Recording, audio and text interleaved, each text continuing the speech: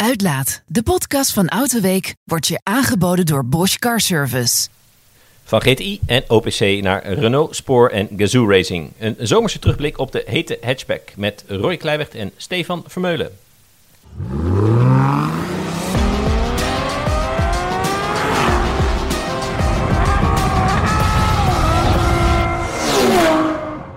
Dag en welkom bij de Uitlaat, de podcast van Autoweek waarin we je meenemen achter de schermen van de automotorwereld en ons werk. Voordat ik begin, als je vaste luisteraar bent, vergeet je niet te abonneren via je favoriete podcast-app, want dan weet je zeker dat je nooit meer een aflevering mist. Je vindt ons op Spotify, Apple Podcast, Google Podcast en nog veel meer. Stefan, welkom bij deze speciale zomersaflevering van de Uitlaat. Om de zomervakantie te overbruggen leek me leuk eens terug te blikken op de afgelopen 20 jaar en dan eigenlijk vooral op één autotype, want elektrische auto's die zijn natuurlijk in opkomst, maar toch zien we dat dikke sportwagens en supercars die blijven volgens nog gewoon. Maar een ander autotype heeft in razend tempo het loodje gelegd en dat is de hot hatch. En dat vinden we allebei jammer. En als er nog iemand op de redactie veel hot hatches heeft getest, dan ben jij het wel. Ja, dat klopt helemaal. De laatste jaren misschien wat minder, omdat ik iets minder aan het testen ben toegekomen vanwege wat functiewijzigingen en zo. Maar ja, ik probeer toch altijd wel 10-20% van mijn werk uit testen te laten bestaan. Als het dan een hot hatch is, weet je, ik heb laatst nog met Marco even die video gemaakt met die Focus ST en die Golf GTI. En ik ben eigenlijk al heel lang fan van hot hatches. En dat was ik al voordat ik dit werk deed. Ik had een zwager ooit in de jaren 80 met een Renault 5 GT Turbo. In de jaren 90 een broer met een Golf GTI G60. En ik had zoals met een Cadet GSI 16 klepper gereden. Mm-hmm. En mijn eerste testauto ooit, in januari 2000, was ook een Polo GTI. Oh, grappig. Dat was zo'n 1.6 16 V met 125 pk. Nou, helemaal leuk natuurlijk. Mijn tweede vergelijkende test voor Autoweek was in het voorjaar van 2002 een Ford Focus ST170, Honda Civic Type R en een Corolla T-Sport met het 192 pk blok. Wat zeg maar ook van karakter verandert boven de 5000 toeren met die variabele knock-off-verstelling. Nee, de Civic heb je het nu over die... Nou, die Corolla. Die Corolla had 192 pk en die Civic had dan 200 pk. Ja, die Corolla was verder een beetje een brave auto. Dat is toen ook best veel al. Ja, was veel. Toen zaten ze rond de 200 pk. Toen kwamen ze rond de 200 pk. Ja, want de Golf deed dat pas in 2004. Ja. En in 2002 werd die grens eigenlijk door die Civic doorbroken. In 2001 kwam de Civic Type R naar Europa, de eerste Civic Type R. Ja, en sinds die tijd heb ik het wel een beetje mezelf toegeëigend hoor. Zeker die eerste 10 jaar bij Autoweek om lekker veel hot hatches te doen. Ik had daar gewoon veel mee. Ja, en we werden er ook mee overspoeld. Want in die tijd was het echt normaal. Van bijna elke hatchback, in elk geval BNC-segment, kwam wel een hot hatch versie, ook van de meest obscure merken. Ja, dat was eigenlijk bij zo'n persintroductie de eerste vraag. Hè? Er werd die voorgesteld met benzinemotoren en diesels. En er was een vraag van, en wanneer komt de GTI, de RS, de ST, de Type Hupplepup? Ja. Dat waren gewoon imagomakertjes toen voor die modellen, hè?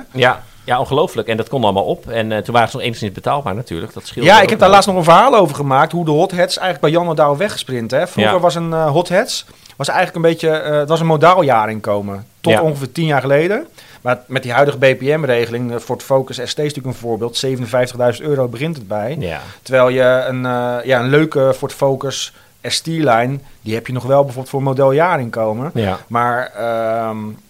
die GTI-prijzen, ook GTI-index heb ik toen gehanteerd voor dat verhaal. Ja, dat is wel echt uit de klauwen gelopen in Nederland dan natuurlijk, hè, met die BPM-straffen die ze dan krijgen voor die uitstoot. Ja, en dan kan je zeggen, het vermogen is natuurlijk wel gestegen. Ze zijn ook wel technisch beter geworden, maar het gaat wel een beetje te hard. Het gaat wel heel erg hard. Ja. Het was echt om aan te geven hoe de hot hatch eigenlijk onbetaalbaar is geworden in Nederland. Ja. Kijk, als je dan kijkt, €57.000, om dan een Focus ST, ik vind het een fantastische auto. Maar ja, voor €57.000 voor dat geld, dan is ook wel heel veel anders leuk speel wat meer auto dan is. Hè? Weet je wel? Maar ook weer niet te sportief. Hè? Dan ga je een beetje naar bijvoorbeeld een mooie 3-serie of zo. Ja. Want iets als een Alpine of een instap Cayman, dat gaat ook wel naar de ton. Hè? Heel erg het gaat ook helemaal nergens meer over echt leuke autorijden. Is in Nederland gewoon onbetaalbaar geworden. Ja, of je moet een leuke elektrische auto hebben. Daar komen we misschien later ook nog wel even op. Maar... het is wel hard gegaan. Maar ja, de eerste Golf GTI in 1976 kostte die €11.500, zeg maar, omgerekend. Omgerekend, ja. En dat was toen ook het modale jaarinkomen. Oh ja. Bruto inkomen van €11.000 ongeveer. Ja, een mooi mikpunt dan. En dat heb ik als uitgangspunt genomen. En 2012 Dan zat het zo'n beetje op 33.000, het medaillejarinkomen, dacht ik. Of, ja, zoiets. Je moet het verhaal nog even terugkijken, staat ook online hoor. Maar, nee, ik heb het online gezien op de website te vinden. Hey, even voordat we verder gaan, is het even goed om te zeggen dat we deze podcast wat eerder hebben opgenomen vanwege de zomervakantie. Dus stel Volkswagen gaat ineens failliet of inderdaad Elon Musk blijft een alien of tijdreiziger, wat mensen zeggen, dan weet je waarom we het er nu niet over hebben. Omdat we dus een aantal weken voor uitkomen dit al samen bespreken. Omdat het ook mooi tijdloos is. En voordat we er dieper induiken, wil ik eigenlijk even terugblikken op een GTO-verhaal uit 2004. Dat is me altijd bijgebleven, want toen liep ik zelf stage en dan maakt alles nog heel veel indruk. En het heette 11 tegen de 9-11. En jij hebt het gemaakt, al dan niet met Michiel, geloof ik, mijn collega. Oh, met Damiaan, onze huidige hoofdredacteur, notabene. Je had een 9-11, voor mij was het een Targa zelfs. Ja. En hebben 11 hot hatches bijgehaald. En het plan was zelfs, eigenlijk waren het alleen maar A- en B-segment hot hatches op 2 na. Ja. Dus zelfs het hele C-segment niet. Een Leon zat erbij, een Leon en een Civic, omdat we die toevallig in de dubbeltest hadden. Dus dan nog 9 hot hatches, alleen maar B-segment en kleiner. Ja, zoveel waren er toen. Ja, we wilden op zoek naar het 911 gevoel in betaalbare autootjes. We begonnen echt onderaan, dus met die sportcar, met die Ignis Sport, weet je dat? Ja, dat was een geinig ding was dat. Heel hoog, met een hele lange pook. Ja, en dan gingen we zo dat trappetje omhoog af. En welke auto biedt nou relatief hetzelfde soort sensaties als een 911, weet je. Ja. En dat was zo heel geinig. En die sportcar die gooide toen ook echt hoge ogen. Ja, en die Ignis Sport ook. Ja, maar die sportcar helemaal toen. Toen had je zoveel keuze inderdaad, wat je zegt, hè. Zelfs in het A-segment. De Lupo GTI was erbij. Ja, dat was ook altijd wel een geinig ding, maar die was wel heel duur toen. Ja, die was echt super duur. Heel duur. Fabia RS, dat was een diesel. Dat was een diesel, een 130 pk TDI. Ging wel hard. Een Yaris T-Sport volgens mij. Ja, die T-Sports waren wel altijd een beetje tam. Van die Yaris. Ja, daar komen we zo op terug. Die heeft Toyota, is samen met Hyundai dan, maar die heeft zich wel hervormd de laatste jaren. Maar goed, daar komen we zo op terug. Als je ziet waar ze vandaan kwamen. Maar dat was wel even met de neus in de boter vallen voor jou, hè? Toen als stagiair. Ja, want 11 auto's moeten wel eens logistiek hulp moesten van her en der worden gereden. Maar ook om zo zoveel bij elkaar te zien. Ja. En zelfs een obscure auto als de MG ZR 160 inderdaad. Ja, dat is wel een leuk ding hoor. Maar dat sowieso nog bestond. Want het hele merk bestaat nu niet meer. Dat is dan zo'n obscuur autootje eigenlijk. Er zit ook nog een Stilo Abarth bij. Stilo Abarth, met 5-cilinder. Ja. En dat was niet eens echt een goede hot hatch, hè? Nee, dat was gewoon een snelle Stilo. Ja. Wel gave motor natuurlijk. Ja.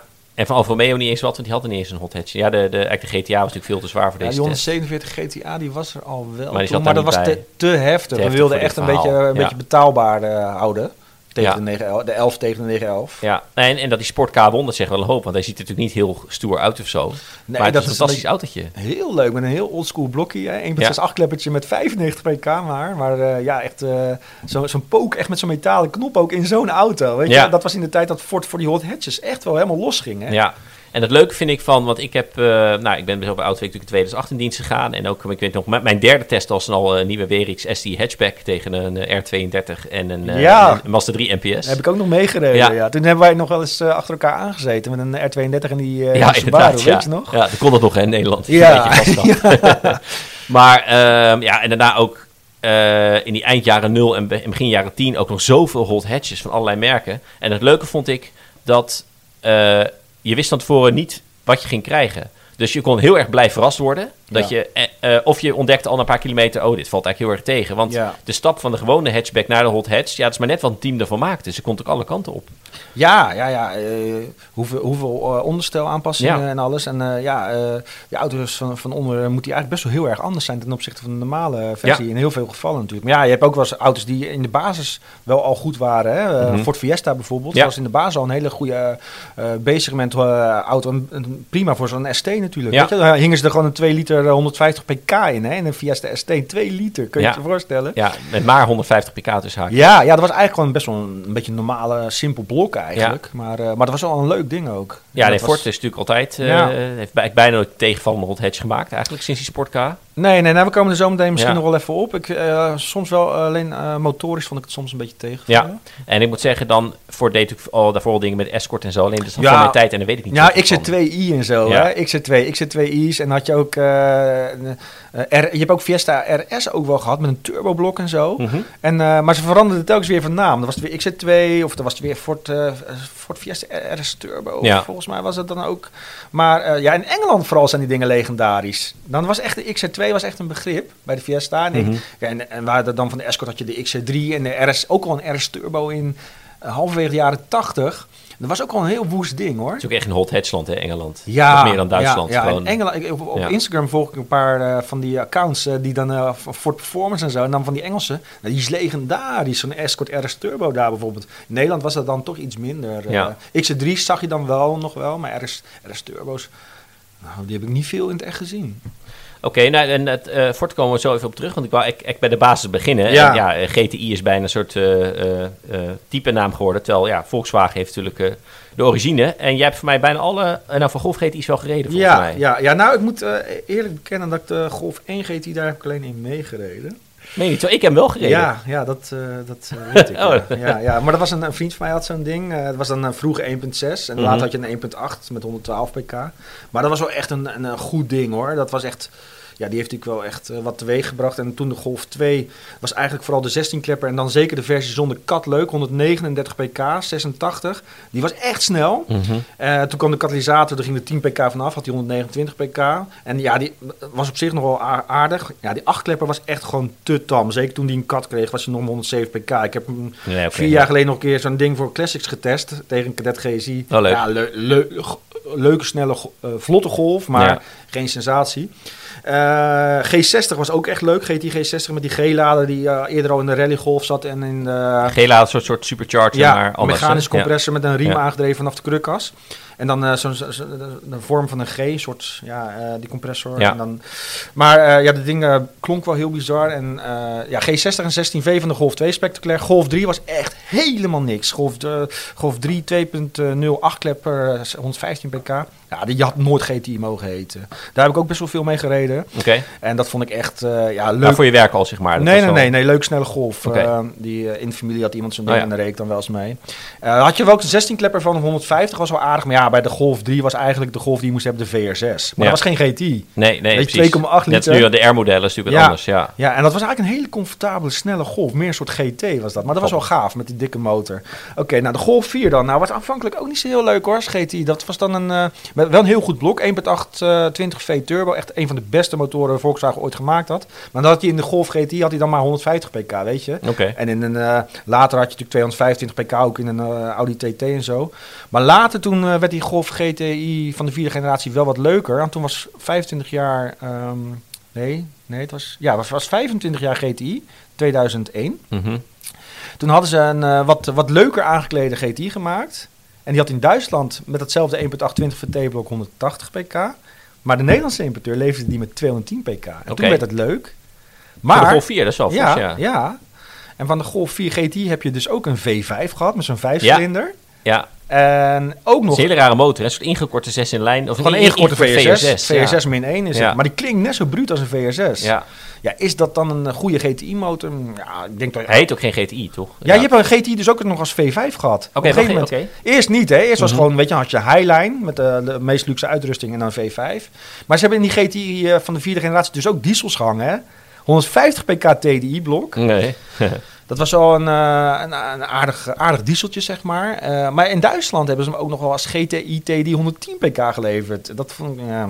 Ja. Maar Golf 4 moet er niet te lang bij stilstaan. Dus we moeten gewoon naar de Golf 5 GTI. Toen werd die echt maar wel stond er een GTI bij je begon ook met de R32 bij de Golf 4, toch? Ja, toen kwam de R32 ook. Ja, dat was echt wel heel gaaf natuurlijk. Dat is geen GTI, maar het is wel een hot hatch. Ja, dat is echt een hot hatch.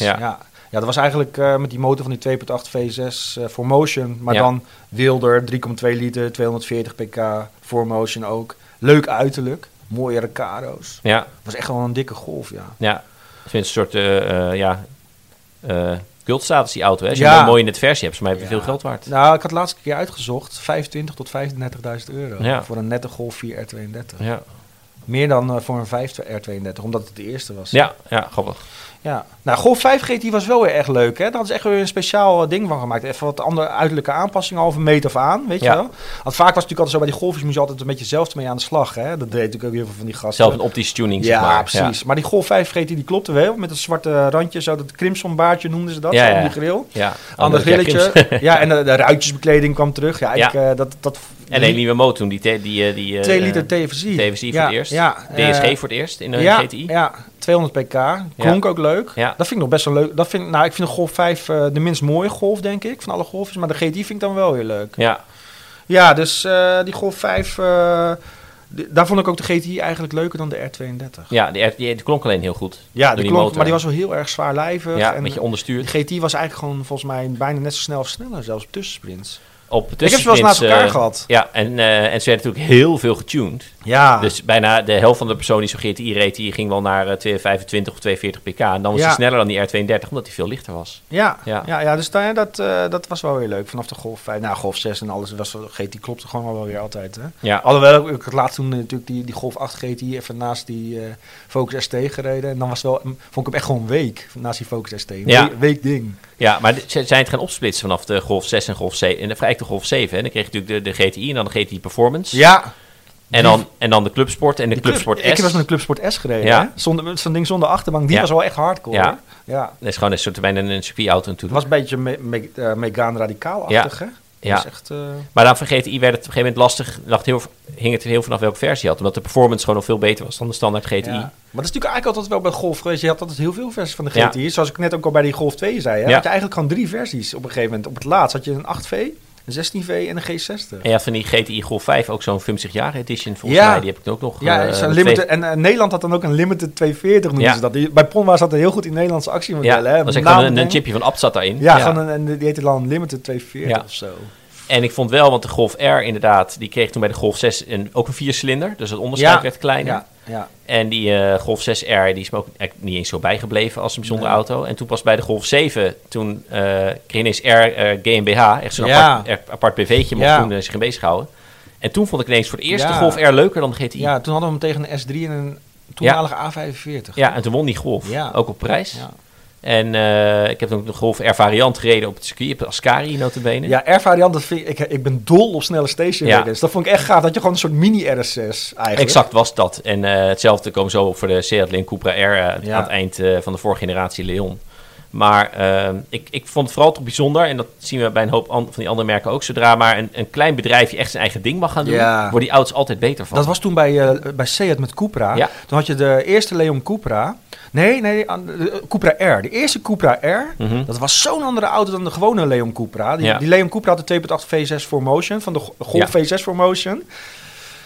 Leon Cupra R, daar gingen ze echt helemaal los met zo'n speciale afdeling. En die kreeg dan ook het Audi S3-blok. Ja, eerst met 210. Ja, eerst met 210 en later 225 van die legendarische 1.28 VT. Ja. En dat was echt een hardcore ding hoor, die eerste Leon Cupra R dan, hè? Ja, maar voor mij ken jij ook nog wel van je stage. Ja, die zat namelijk bij jouw 11 tegen 9 11 test. Zat die er al bij? Was het? Ja, voor mij wel. Die had in de test tegen Civic Type R. Ja, daar zat hij er ook al bij. Ja? Ja, in 2004. Ja, oké. Was de uitgaande model van die generatie. Ik heb ook wel eens een Leon test gemaakt met een Cupra R tegen de eerste Focus RS en de eerste Astra OPC. Oh ja. Dat was, die test heb ik ook wel eens gemaakt. Maar ik vind het gewoon fascinerend dat een groot bedrijf met al zijn marketingmedewerkers en budget kan dus vastlopen op een auto waardoor het een allegaartje wordt. En dan geef je gewoon een klein clubje mensen, geef je de vrijheid en dan wordt het dus altijd beter van. Die zijn alleen maar gefocust op dat ding. En geld speelt dan ook even iets minder een rol natuurlijk. Dus jij noemt al Seat en daar wist ik eigenlijk niet eens van, maar we hebben het gezien bij Peugeot, we hebben het gezien bij Renault, weet je wel. En, Peugeot Sport werd toen opgericht, hè? Een jaar of 10 geleden of zo. En en dan weet die auto's ook ontzettend veel beter van. Marco heeft het laatst over gehad bij de 208 GTI voor en na de facelift. Ja, dat was een verschil. Dat was een enorm verschil. Ja. Eigenlijk vlak voor de facelift had je al de GTI 208 GTI bij Peugeot Spoor. Ja, en was dat ook niet 30 jaar of zo? De leren van 30 jaar 205 GTI was die ook gemaakt. En hij zegt ongelooflijk dat het hetzelfde auto was. Ja. En terwijl maar even een team die net even met de dempers wat, net even de wielvlucht anders. En wat een verschil. En gewoon een paar coureurs erbij die zeggen, joh, hoe maken we hem leuker? Ja. In plaats van alleen maar misschien de mensen van de technische afdeling. Maar dan hebben we het inderdaad over de Golf gehad. Maar stiekem heeft Volkswagen natuurlijk heel erg gestrooid met het GTI-label. Ook op de Polo en de Lupo. Maar dan heb ik onlangs nog een Polo GTI getest. Was eigenlijk een hele saaie, zapige auto. Maar dat geldt eigenlijk voor alle Polo GTI's wel. Of springt er nou nog één tussenuit voor jou? Die was er was één leuke. De Polo GTI... Op een gegeven moment had je die generatie die kwam in 2001 op de markt met die ronde koplampjes. Ja. En die kreeg toen later ook een facelift. En dan had je toen een GTI van 1.28 VT met 150 pk. Maar er was ook een Cup Edition van gekomen met 180 pk. Die was wel aardig. Okay. Maar er zijn er maar heel weinig van. Dus toch weer een speciale Cup versie. Dat moet het wel zijn. Ja, en die leek dan qua uiterlijk ook een beetje op de Cup auto voor het circuit. Ja. Die was wel aardig, maar dat Polo GTI heeft nooit echt... Dat heeft wel een beetje in de schaduw geleefd van de Golf GTI. Hè? Ja. Terwijl er zijn genoeg leuke bezig met hatches, maar de Polo GTI was toch altijd een hele brave jongen. Ja, altijd wel. En weet je, nu ook de huidige, die is echt bloedsnel natuurlijk. Ja. Hè? Met die, ik geloof nooit dat die 2 liter TSI 207 pk heeft wat ze opgegeven. Nee, die is echt wel meer 220 zeker wel. Dat ding van jou was echt snel, hè, die jij laatst had. Ja, hij was voor mij net zo snel de sprinters, Focus ST. Ja, inderdaad, ja. Dus daar zit niet in, maar dat is meer dan rechtuit alleen. Ja, het was verder ook wel hij betrok je niet zo, hij pakte je niet. Nee. Die auto pakt je niet. Dus, en in die zin is het wel, je moet het wel weten, want de letters GTI zijn dus niet standaard een leuke auto. Het verschilt heel erg per model. Ja. En dat vind ik ook voor R, want we zeiden al, Golf 7R is eigenlijk misschien wel de beste. Ik vind op zichzelf de Golf 8R, van ze hadden meer uit kunnen halen, maar hij is wel goed gelukt. Ja. Terwijl, die heb ik niet gereden. Je had de Golf 6R Cabriolet. Ja, die heb ik toen ook gereden. Ja, dat was verschrikkelijk slecht. Ja, die had toen ineens alleen voorwielaandrijving, terwijl de normale Golf 6 had vierwielaandrijving. Er waren twee van die dingen die dat hadden. Een Scirocco R had het ook. Oh ja. Die had diezelfde motor. Wel leuk. Ja, die was leuk. Maar die had ook alleen voorwielaandrijving. Ja. Maar die Cabrio was heel week en ook niet stijf en heel zwaar. Misschien een beetje een geheimtype. Een Scirocco R. Ik zie hem in Nederland best wel vaak rijden. Ja. Tenminste, vaak, niet iedere dag, maar zeg maar. Ik vind het best een mooi model. Meerdere keren per maand zie ik wel eens een Scirocco R. Het is een mooi model. Ja, en dan vaak zie je nog even verlaagd, zie je dan. Dat zijn mensen die doen met een auto. Ja, je moet goed kijken of het niet een 1.4 TSI is die ze nog even gechipt hebben. Sowieso is de gewone Scirocco met die GTI-motor. Was eigenlijk ook wel de betere GTI. Ja, lage zwaartepunt. Ja. En, maar goed, zeker met ding. En voor mij was het ook nog een GTI-cabrio trouwens in die tijd. Golf GTI-cabrio en R-cabrio. Ja, die waren allebei matig. Ja. Maar aan de andere kant van het spectrum, en dat had ik dus niet verwacht, het is bijna geen non-hatch meer. Nu is dus een R-versie van de T-Roc, dus de SUV. Dat klopt, ja. En dat is een hartstikke leuke auto. Die heb jij tegen een Countryman Cooper S. En dat was echt een van mijn grootste verbazingen van het jaar. Die auto, want die Countryman, was eigenlijk geen bal aan. Was gewoon luxe en snel, maar totaal niet leuk om te rijden. En die Golf, T-Roc R, ja, dat was echt alsof je een kleine Dakar-auto had. Die aandrijflijn was fantastisch. Ja. En je kon ontzettend mee gooien en smijten. Besturing was direct... Is die na de facelift al teruggekomen eigenlijk? T-Roc is toch net gefacelift? Dat weet ik niet. Misschien niet in Nederland. Nee, dat is echt zo'n versie die ze in Nederland dan schrappen. Ja, het zal veel te duur worden. Ja. Maar dat is ook een geheimtip. Want dat is van als je wat hoger wil dan dat. Het is een van de leukste... Nou, net zo Formentor, hè. Die is eigenlijk ook stiekem best oké. Ja. Van Cupra, natuurlijk eigenlijk een beetje dezelfde auto. Ja. En dat zijn verrassend leuke auto's. Ja. En op die manier leeft dan misschien via R GmbH leeft dat GTI-gevoel nog een beetje door. Ja. Oké, nou dan tot zover Volkswagen. Dan wil ik even door naar een belangrijke Duitse concurrent, Opel, met zijn OPC-modellen. Want het ging ook altijd alle kanten op. Ja, ik moet zeggen, ik vind wel de moeder aller Opel hot hatches is toch wel de Kadett GSI 16-klepper. Mm-hmm. Met dat fantastische C20 XE-blok, 150 pk. Ja. Cosworth ook met die motor aan die motor gezeten. Of was het nou Lotus?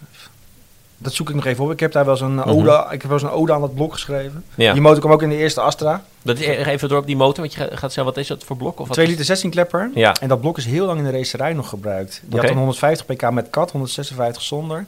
En die had tot 300 pk in de racerij. En ik heb ooit met een WTCC-auto gereden. Dat was een Chevrolet Nubira. Was dus die motor. Bijzonder, ja. Dat was in 2000, weet ik veel wat, 7 of 8 of zo. Mm-hmm. En dat was wel een gaaf blok. En dat was die GSI. Die Kadett GSI 16, die was zo snel, jongen. Eigenlijk was alleen een Peugeot 309 GTI 16 klepper was nog sneller in die tijd. Dat was ook zo'n gekke auto. Maar we hebben het nu nog even over Opel. Ja, de eerste OPC, dat was mijn derde introductie ooit, ook weer in januari 2000. En die had 160 pk. En dat was een 2 liter atmosferische motor. Het zag er wel heel mooi uit hoor, mooi onderstel en zo. Motor was best wel tam al voor die tijd. Mm-hmm. Maar binnen 2 jaar had die eerste Astra OPC dus al een 2 liter turboblok met 200 pk. Ja. Dat was een leuke auto. Had je ook een stationwagon trouwens. Oh ja, lachen. Ja, die OPC's waren leuk. Maar die komt ook goed kwijt, 200 pk. En toen die Astra die daarna kwam, dat was dus de Astra Astra H denk ik, die eerste OPC. Maar dat was die GTC. Dat was die GTC. De 2004. Ja, dat was die GTC OPC was dat, weet je? Ja. Die was woest, met 240 pk. Die klonk woest. Die kon het al best wel wat minder goed kwijt, vond ik. Maar dat was... dat was wel een dik ding, weet je wel. En die generatie daarna hadden we van de GTC ook weer een OPC. Daar heb je ook nog wel veel mee gereden. Ja, die werd heel zwaar toen. Die was zwaar. Ja, echt de GM-onderstel. De kilo's hem echt nekken, hè. Ja. En toen zijn we nog met die auto naar Brabant geweest. Maaskantje, met een Megane coupé erbij. Als de eerbetoon aan de Manta, hè? Ja, de Manta, ja. Daar hebben we nog een kipknots nog staan eten. Ja, zeker, ja. Die snackbar, is die daar eigenlijk nog? Volgens mij wel. Ja? Dat zou wel gek zijn. Even een keer langs gaan voor een kipknots. Ja. Blijft leuk. En dan met een Corsa E nu in moderne vorm. Ja. Een elektrische Corsa. Ja. Nemen we een Vega-knots. Ja, dat was wel mooi bij de tijd inderdaad. Ja. En, maar ook van de Corsa zijn natuurlijk een hoop. En daar was het ook het groot verschil, want die was ook stiekem best leuk. Het was niet de beste hot hatch, maar hij was wel gaaf omdat er wel een beetje leven in zat. Nürburgring Edition. En wou ik zeggen, weer zo'n special edition en ineens viel alles op zijn plek. Ja, want in het begin, ik had zo'n Corsa OPC, toen die uitkwam, had ik hem tegen een Clio RS en een Mini Cooper S. Mm-hmm. Ja, dat vond ik echt wel de minste van de drie, by far. Wel, nou ook weer over 2003, 2004 denk ik? Of later? 5, 6, 2006 al. Ja. Vroeger had je ook wel, je hebt daarvoor ook wel Corsa GSI gehad van de Corsa A. Nou, dat was ook best wel tam al qua vermogen, 100 pk of zo. En toen had je die Corsa B, had je GSI, Corsa C GSI, daar zag je het ook bijna helemaal niet aan. Nee. Weet je, dat was ook 1.8 16 klepper. Maar die OPC, met die Nürburgring Edition, toen was het echt leuk. Ja. Maar dat was eigenlijk ook de laatste, hè? Nee, daarna is het nooit meer ingekomen. Nee. Een soort afsluiter. En dat was ook wel duur. Maar ineens had hij ook een sperdiff op tussen de voorwielen gekregen. En het vermogen is opgekrikt. En de besturing was scherper. Dat was echt dat je... En dan, dat is wat ik net noemde, dan stapte je in. En dan reed je 2 bochten. Dacht je ineens, maar wat is hier gebeurd? Ja, hè? Ja. En dat vond ik altijd bij hot hatches zo leuk. Want je kon zo verrast worden. Ja, dat was echt omdat je geen idee had wat ze ervan van gemaakt hadden. En in zijn totaliteit, hoe zit je dan OPC tegenover GTI? Ja, GTI is wat standvastiger, hè? OPC ging alle kanten op. Dat geldt voor Opel sowieso wel. OPC, dat maakte dus ook Safira OPC's. Meriva OPC. In Nederland nooit geleverd. Ja. 1.6 turbo, 180 pk. Ik vind dat dan wel weer... Dat vond ik wel iets hebben. Heb je die wel eens gereden, die Safira? Het is gewoon een MPV. Dus, Safira OPC heb ik allemaal gereden. Ja. Ook de eerste versie was echt wel geinig. En de tweede versie, dat was tegelijk een introductie op Sicilië. Was tegelijk met de Astra OPC waar we het net over hadden. En de Vectra OPC met die 2.8 V6 turbo. Oh ja. En die Safira en die Vectra was je op dat gladde asfalt van het voormalige Targa Floria circuit. Was je echt alleen maar aan het schaatsen met die voortrein. Weet je wel? Echt, dat was echt krankzinnig. Ja. Dat is wel leuk op het circuit met hot hatches, hè? Zoeken naar de grip van de voorwielen met insturen. Ja. En dat was dan... Ja, Targa Floria was gewoon een stratencircuit natuurlijk. Hè? Ja. Ik was vorig jaar nog op vakantie, heb ik nog delen daarvan ook weer gereden. Maar dat was toen een introductie met 3 OPC's tegelijk. En dan zag je ook inderdaad, OPC deed gewoon... Ja, het ging alle kanten ook gewoon op. Ja. Maar aan de ene kant is het wel weer leuk om terug te blikken op die tijd. Dat het gewoon kon, hè? Ja. Nee, en die is allemaal kansloos, ja. Sportieve MPV. Ja, hup, doe maar joh. Andere dempers eronder, leuk voor de papa's. En die Vectra ook, jongen. Die Vectra, dat was een hele dikke Opel gewoon. En daar heb ik altijd wel een zwak voor gehad. Maar dat is dan misschien ook wel een stukje subjectiviteit. Maar, nee, dat klopt. Maar sowieso dikke stationwagens niet zijn de premium. Ja, en dat dwalen een beetje af van de hot hatch of zo. Maar dat waren natuurlijk wel grappige auto's. Dat je natuurlijk ook nog een Laguna GT is nog geweest. Ja. En een Volkswagen Passat R36 en zo. Ja, dat is ondenkbaar dat het nu nog... gemaakt zou worden, zoiets. Nee, we zien en laat staan. Elektrisch heb je wel meer vermogen natuurlijk. Ja, maar dat scherpt het onderstel is wel weg. Kijk even al naar de tijd. Want heb ik vandaag eigenlijk nog maar 2 merken behandeld. En ik wil... laten we het gewoon nog even maken uit de loop wat uitzoeken. Dan gaan we even naar de Aziatische hoek. Ja. Wil ik even doen. Want in Japan en Korea kwam later pas, gaan ze ook het alle kanten op. En sommige, zoals je zei, dat T-sport is altijd wat... een beetje zachtaardig, een beetje zacht ei. Zelf vind ik een beetje geld voor Mazda 3 NPS. Dat vond ik ook nooit. Hoe goed de Mazda 3 was, de NPS vond ik tegenvallen. Ja, wel heel dik met die 265 pk op die voorwielen. Ja. Maar dat was ook wel, wel een woeste auto ook. Ja, maar qua aandrijflijn, qua onderstel. Ja. Was een beetje sowieso. Ja. Maar ondertussen was daar Honda. Ja, maar die hadden natuurlijk al eind jaren 80, jongen. Toen kwamen ze, die CRX'ers had je. Ja. En toen kwam die VTEC, die eerste VTEC, ook in de CRX. Maar die kwam dus ook in de gewone Civic. Ja. Die was ook wel geinig. Had je gewoon zo'n Civic 3 dus, een heel laag ding was dat. Die had je dus ook met dat 150 pk VTEC blok. Dat was wel leuk. Maar toen eindelijk kwam de Type R, dus van die ene generatie, een soort MPV-achtige Civic was dat, noem ik het altijd. Weet je wel, met die poke op dat dashboard. Ja. Waarvan de eerste Type R naar Europa kwam. Want van die... Civics daarvoor was het niet 1.9 of zo. Had je al in Japan al Type R's. Ja, wel eens in Integra Type R's en zo al, toch? Ja, die hebben we wel gehad. Ja. Maar de Civic, die eerste Type R kwam in 2001. Ja, dat was al een gaaf ding. Die had ik ook al in die test toen ik net bij Autoweek zat. Ja. Mhm. Ja. Die won ook de test toen. Maar het is een ongelooflijk klein fabrikantje. Honda Ja. is niet echt groot, maar die hot hatches... En die maak je niet voor Amerika, die maak je Nee. voor Europa. Ja. Dat was ineens steengoed. Ja, die Type R's zijn altijd wel goed geweest. Ja, nog steeds, hè? Ja. Want er komt er ook weer een nieuwe van de nieuwe Civic, komt er weer een. Ja, en Iedereen- veel toeren. Ja. Hè? Altijd bijzondere motoren. De laatste, ik vind de huidige turboblokken ook heel gaaf van Ja. de Type R's. Ja, maar niet alleen, ook de versnellingsbak, het Schakelt onderstel, zo de goed. besturing. Ja. Ja, maar grappig, want het zijn ook wel jouw merken, wat Marco en ik wat zeiden. Het is, als je wil weten wat Porsche zou doen als ze een hot hatch zouden maken, dan moet je een Civic Type R hebben. Ja. Alles qua besturing, Ja. schakelen. Ja, motor. alleen dan is het interieur misschien niet. Nee, zo interieur mooi. niet, maar qua rijden. Maar Porsche, Ja. ja. Kijk, Porsche maakt natuurlijk ook van het interieur wel een. Ja. Maar goed, ja, inderdaad, qua rijden, inderdaad. Ja. Dus dat Honda eigenlijk op eenzame hoogte. En dan, want we spreken vaak over Ford en Renault als de Europese toppers. Maar Honda is eigenlijk wereldwijd, hoort er eigenlijk altijd wel bij. Hè? Ja. Het is jammer dat als Mazda het zou doen, Ja, raar hè? nu, dan zouden ze echt goede auto. Want ik vind de Mazda 3 echt super auto. Ja, Als je daar een hot hatch van zou maken. en dan echt licht maken. In Amerika heb je wel een Mazda 3 met een wat dikkere motor, een 2,3, maar dat is geen hot hatch. Nee. Ja. Maar die Mazda zou zo'n perfecte basis zijn. Maar ja, dat is helemaal. Mazda is natuurlijk zo'n kleine fabrikant, die gaan dat echt niet doen. Nee, Die lopen natuurlijk best wel achter op heel veel gebieden qua elektrische aandrijving. Ze komen nu dan met die plug-in in de CX-60. Ja, dan is Holt Hatch wel even nu waar niemand meer eigenlijk nog op zit te wachten. nee, dat Behalve sowieso. wij dan. Hè. Ja. Maar dat zou ik ook wel eens willen zien. Als Mazda er nu echt weer werk van zou gaan maken. Ja. Ja, ze hebben natuurlijk in het verleden ook wel eens een 323 Formula 4 gehad. Dat was ook wel maar zo exclusief en zo duur voor die tijd. Praat je over En 1990. dat was voor auto, want die kennen hem. Dat was een 323, eigenlijk de voorganger van de 3. En dan had je een hatchback Formula 4. En die had hij ook iets van 1180 pk al, hè, 1990. In die tijd zo, dat is wel veel. Dat ja. was eigenlijk een soort tegenhanger van de Nissan Sunny GTI-R. Dat was ook zo'n bizar ding. Die had 220 pk, hè, Nissan Sunny GTI-R. In die tijd. Ja. Ongelooflijk. Ja. Ja, dat zijn auto's, die ken ik 1990. dus niet goed. Zegt ze, hè, Roy Maar weet dan had je niet. dus de Formula 4 323, die had ook 180 of zo. Nou, dat was echt... maar goed, dat reed dan vooral in Japan rond. Hè, en dat zijpelde dan een beetje door naar Europa. En waren er wel goede auto's qua onderstel en zo? Of heb je ze ook Heb ik echt nooit zelf gereden. gereden? Oké. Nee. Hey, en dan hebben we nog Suzuki, wat natuurlijk Ja, een Swift hele GTI. goede snaar weet te raken altijd. Swift GTI, jaren 80 was al Ja. leuk. Jaren 90. Swift Sport is Swift altijd Sport. leuk, hè? Nog Ja. steeds, hè? 140 pk. Ja, zoiets. Ja. Ja, maar wel heel leuk. Gewoon heel licht. En Ja. het goede voorbeeld van hoe je met weinig budget toch hele leuke auto's kan maken eigenlijk. Ja. Want ook de Ignis Sport, wat jij al zei uit Ja. die dat was natuurlijk Ja. ook nog een leuke auto. Ja, het was natuurlijk een onooglijk autootje, zo'n Ja. Ignisje. Maar die kon je dan ook helemaal met die Suzuki Rally kleuren krijgen. Ja. Hè? Ja. Maar de sensatie was wel goed. Ja.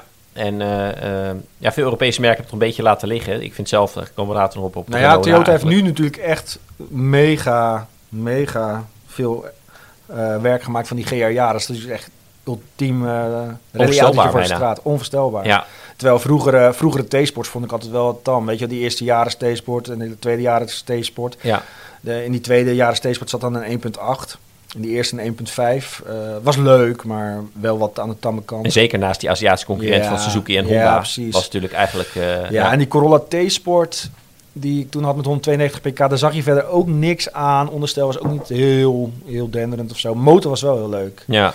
Ja, dus... En toen ineens bij Toyota, want ik bedoel, het past ook bij Toyota. Hè. Het was ook heel braaf, heel Ja. saai merk, heel degelijk. Dus dan een hatchback die dan niet te spannend is. Ja, En ineens, ja, voor mij in 2018, nog los van de Supra en zo, was meneer Akira Toyoda, waarvan Ja. wij nog wel eens horen dat hij No More Boring Cars wil maken, ja, was daar de Yaris GR-MN, ja. de eerste. Ja, die was ook wel En dat is een beperkte oplage, was Ja. in Europa ontwikkeld en gemaakt. Ja. Was er nou een compressormotor? Ja. Ja, hè? Ja, dat is een uniek motortje. Voor mij nog van Lotus kwam dat blok ook in samenwerking. Want heeft Toyota natuurlijk ook weer een motor aan hun geleverd, die compressor geloof Ja, ik. die 3.5 V6 waar ik Ja. nog mee gereden heb trouwens deze week. Ja, Die heeft daar schroeft Lotus zelf een supercharger op. Op Ja. die 3.5 V6 in die Emira. en op die, dat blok in die Yaris ook. En dat was dus Ja. eigenlijk een soort, een hele exclusieve oplage om te Ja. kijken wat was. Nou, die is heel goed ontvangen. En prompt kwamen ze vrij snel daarna met, Ja. met de Yaris GR. Ja. En die was nog veel wilder. Ja, En dat is echt een auto van dat Toyota dat... ze hebben nu ook Maakt. die motor in de Corolla GR Corolla Ja, gehangen. maar die komt nu helaas naar niet naar Nederland hier, komt. hè? Ja. Nee, dan gaan we weer. Komt niet naar Nederland tegen Ja. BPM. Ja. Maar dat is Toyota dan laat wakker geworden. Dus op het moment Ja. dat in Nederland stopt met hot hatches vanwege Ja. de BPM... heeft Toyota ineens hele leuke auto's. Ja. Zo voelt het een beetje. Ja. En wat hadden ze dan die eerder kunnen doen hè, met hun slagkracht? Ja, ze hebben wel eens in de jaren 80 ook wel een Corolla GTI gehad hoor. Ja. Dat is een 1.6 16 klepper. Dat was ook wel een aardige auto volgens mij. Ja, maar die won geen testen, denk ik. Nee. Hey, en dan is daar ineens een heel nieuw merk die als een kanon binnenkwam. Ja. Dat is een Hyundai, die ineens kwam met i30N. Ja, de eerste keer weet je niet wat je meemaakt. Nee. Hè? Zo'n ding uit. Hè, is dit van Hyundai? Ja, En dat is wel bijzonder eigenlijk, want misschien had je het eerder bij Kia verwacht. ja, een soort sportievere merk van de twee. Ja. En Want die had de Stinger al natuurlijk. Ja, maar ja. Maar daar hebben ze even een statement mee gemaakt met die Bierman, was dat hè? Van, Ze hebben van Albert BMW. Bierman, zo'n Duitser, Ja. bij BMW M weggekocht. Die heeft daar jaren de leiding gegeven. Nou, dan weet je wel een beetje hoe je auto's moet maken. Ja, maar ja, die i30N is na de facelift volgens mij niet meer teruggekomen in Nederland. Maar dat was wel een fantastische auto. Ja.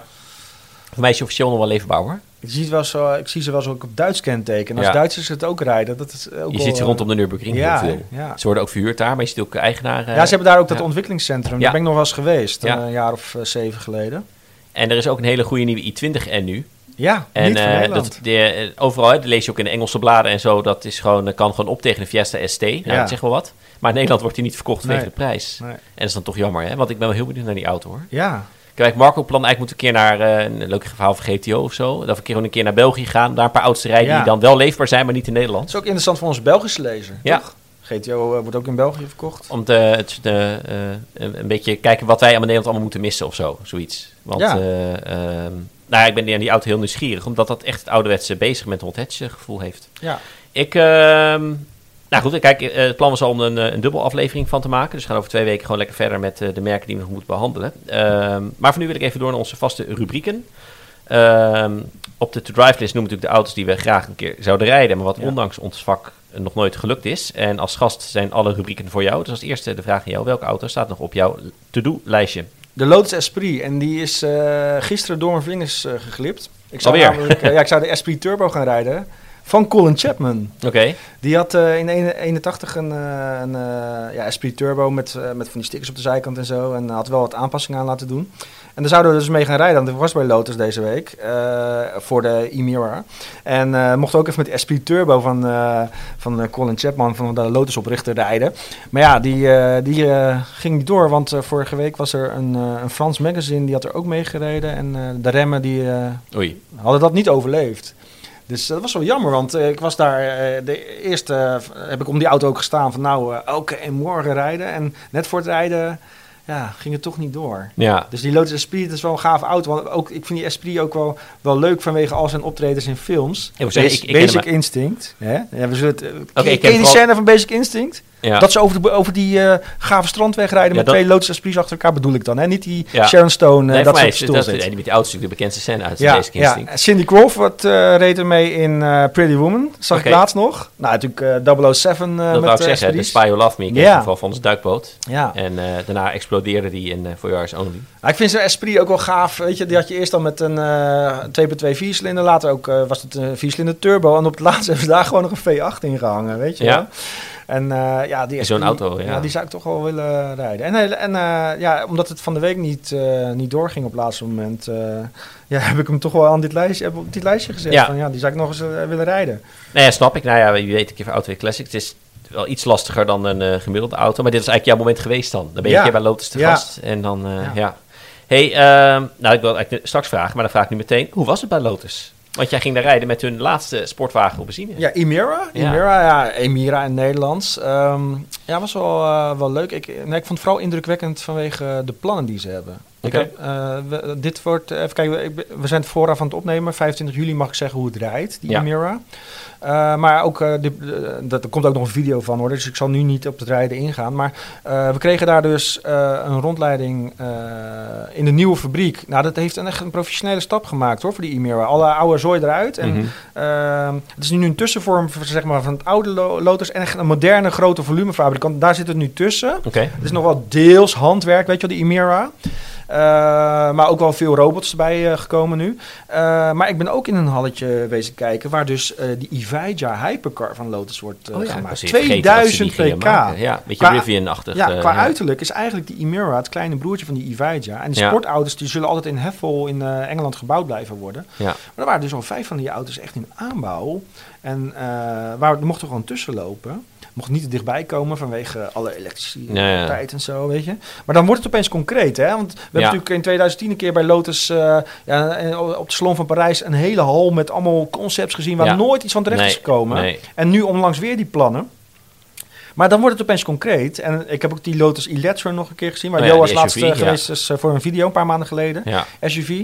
Ja, dit wordt echt een hele grote shock natuurlijk voor Lotus. Hè? En een SUV en elektrisch. Maar ja, de toekomst wordt elektrisch bij hun. Ja, ze moeten mee. Die meer is de laatste met verbrandingsmotor. Ja. Maar dus die gaan in China gebouwd worden, die lifestyle auto's. Oh ja, want het is de Lotus onder Geely, hè? Ja, dus net is echt Volvo en Polestar en zo. En ik heb er op zich wel vertrouwen in. Want Geely doet echt goede dingen met hun merken. Kijk naar Polestar, hè? Ja. De eerste twee waren natuurlijk concepts nog van Volvo. Maar wat ze laatst al onthuld hebben... Ja, ziet er goed uit. Dat ziet er goed uit. Het zijn op zich wel goede auto's. Ja, en Volvo kan ook heel erg Volvo zijn onder Geely. Dus ik hoop echt dat Lotus nog heel erg Lotus kan zijn onder Geely. Ja. Aan de andere kant moet je natuurlijk wel... Ja, ze gaan natuurlijk wel met iets heel nieuws komen wat nog nooit bij Lotus is geweest. Ja.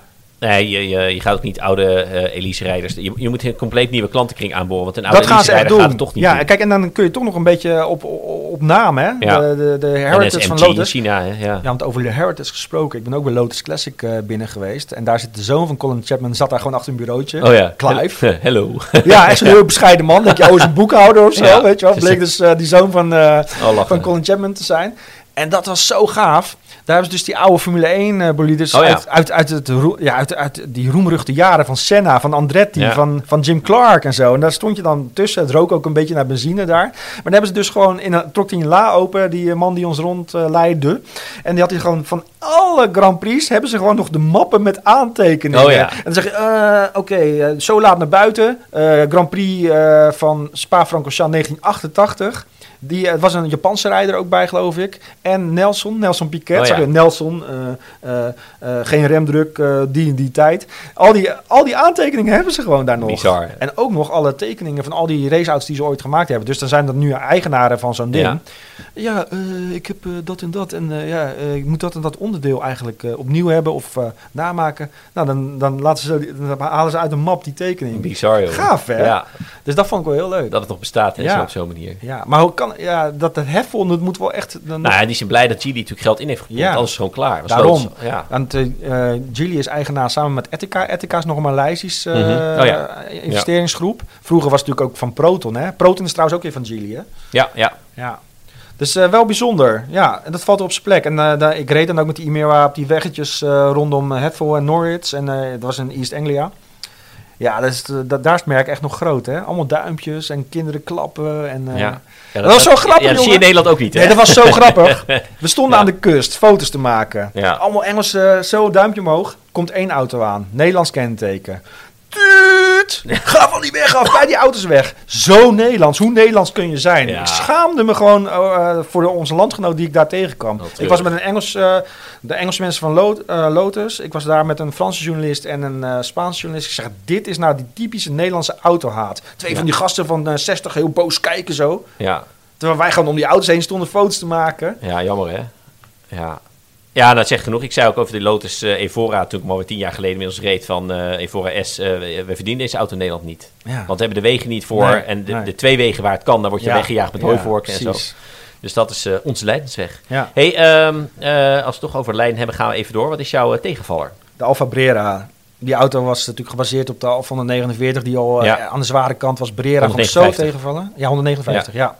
En die Brera, ik vond hem mooi. Nou, niet zo, want ik vond de Alfa GT niet alleen mooier. De Alfa GT reed ook veel beter. En weet je wat ook heel slecht was voor die Brera? Ik vond de 2.4 JTD, de 5-cilinder diesel, de fijnste versie. Omdat die 3.2 V6 zo tegenviel naar die 3.2 die in die GTA zaten. Ja, was een andere motor. Ja. Was een GM-basis. Ja. En die 156 GTA en die 147 GTA hadden nog echt die Busso, weet je wel? Die lag ook in Alfa GT. Ja, in de GT. Ja. Die GT GT was gewoon een veel fijnere, leukere auto dan die Brera. Ja. Nou, het is grappig, ik ben helemaal met je eens. Want ik heb hem voor mij een week of 5 geleden zelf genoemd als tegenvaller ook. De V6, de vroegmarker nog, heb je dan andere motoren gereden? Nee, dus kijk naar jou, dat viel eigenlijk net zo tegen. Ja. En, op het laatst had je toen een 2.0 JTS. Die ging dan nog wel aardig. Ja, maar hij was inderdaad... ik vond hem wel mooi overigens, om te zien. Echt wel een spectaculaire auto. Maar dat was zo'n autootje na 2 kilometer denkt, ja, wat is dit voor flooding? En daarna die GT inderdaad, ze zijn zelfs tegelijk nog verkocht. Ja. En die GT, dat reed echt 10 keer zo goed. Dat was echt andere klasse. En dat is ook heel goed zien hoe GM echt Alfa bijna helemaal verpest heeft in die tijd. Dat is echt dodelijk. Ja. GM heeft ook nog Lotus gehad, hè? Ja, maar we hebben wel de Lotus Omega aan te danken. Oh, vandaar natuurlijk met Opel die denkt, ja, en wat denk je van de Speedster? Speedster was natuurlijk eigenlijk een Lotus. Ja, natuurlijk. En het 2.2 blok, dat zeiden ze van de week tegen mij, 2.2 147 pk motor. Dat is eigenlijk door Lotus ook ontwikkeld. Want je hebt ook Lotus Engineering. En die Speedster 2.2, dat was een 147 pk motor. Ja. Die dus ook zeg maar gewoon in de Astra en een Zafira zat. Ja. En in weet ik veel Vectra. En laat ik die Speedster Turbo nog. En die Speedster Turbo, die 2 liter turbo van de Speedster Turbo, die is ook weer in de Lotus Europa gekomen. Het mooiste vind ik dan als je die Speedster zit, dat de meeste eigenaren hebben dan de Opel logos afgehaald. Ja, of een Vauxhall logo op, hè? Dat zie je dan ook. Dat is dan net cooler. Ja. En die Speedster daarna, dat was gewoon een Pontiac Solstice natuurlijk. Ja, dat was echt ook Amerikaans schop. Ja. Nee, helemaal over eens. Alfa Brera, vooral niet kopen. En dan om even positief te eindigen. Welk model vind jij dat structureel wordt onderschat door mensen? De Honda Jazz. Die heeft echt een bejaarde-imago. Ja. Maar het ding is eigenlijk wel heel erg goed. Ja, alles klopt, hè? Ja. Hoeveelheid ruimte, onderstel, eigenlijk geldt bijna wel voor elke Honda. Wist jij dat, misschien heeft hij inmiddels weggedaan, maar we hebben onze hoofd van onze eindredactie, die heeft echt voor mij 20 jaar lang Honda Jazz gereden. Ja. Moest je iedere 5 jaar een nieuwe leaseauto en dan weer een nieuwe Honda Jazz. Ik vind het eigenlijk een veel te goede auto voor hem. Ja. Nou, hij was wel echt vertegenwoordiger van die auto, want hij is heel trots op. Ja. Hij heeft hem 2 keer, dus 10 jaar lang gewoon dezelfde Honda Jazz gereden. Toen wisselde hem in voor een nieuwe van dezelfde generatie. Ja. En daarna nam je dan de Jazz Hybrid. Ja. Die komt toen net uit. En wat rijdt Freek nu? Ja. Een Renault Zoe. Ja, even wat ander type auto. Hartstikke leuk. Nou, dat was het voor deze week. We gaan dus over 2 weken gewoon verder. Want we hebben natuurlijk nog een hoop merken die we moeten behandelen. Die hele goede hot hatches hebben gemaakt. Om op zo'n manier de hete zomer door te komen. Heb jij voor nu nog een vraag voor de luisteraar? Iets wat je graag in de comments terug wil zien?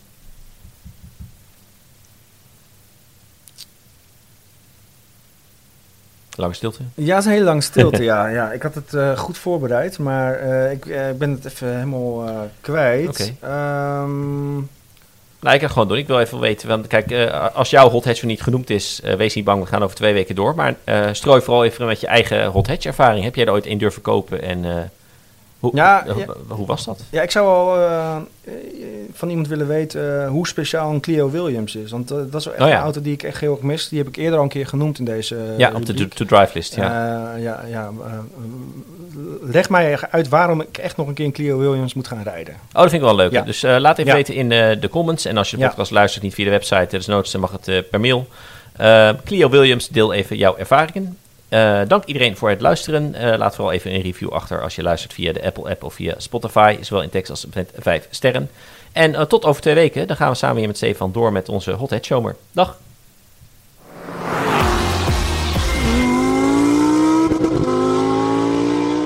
Uitlaat, de podcast van Autoweek, wordt je aangeboden door Bosch Car Service. Met meer dan 425 vestigingen zit er altijd een betrouwbaar autobedrijf bij je in de buurt.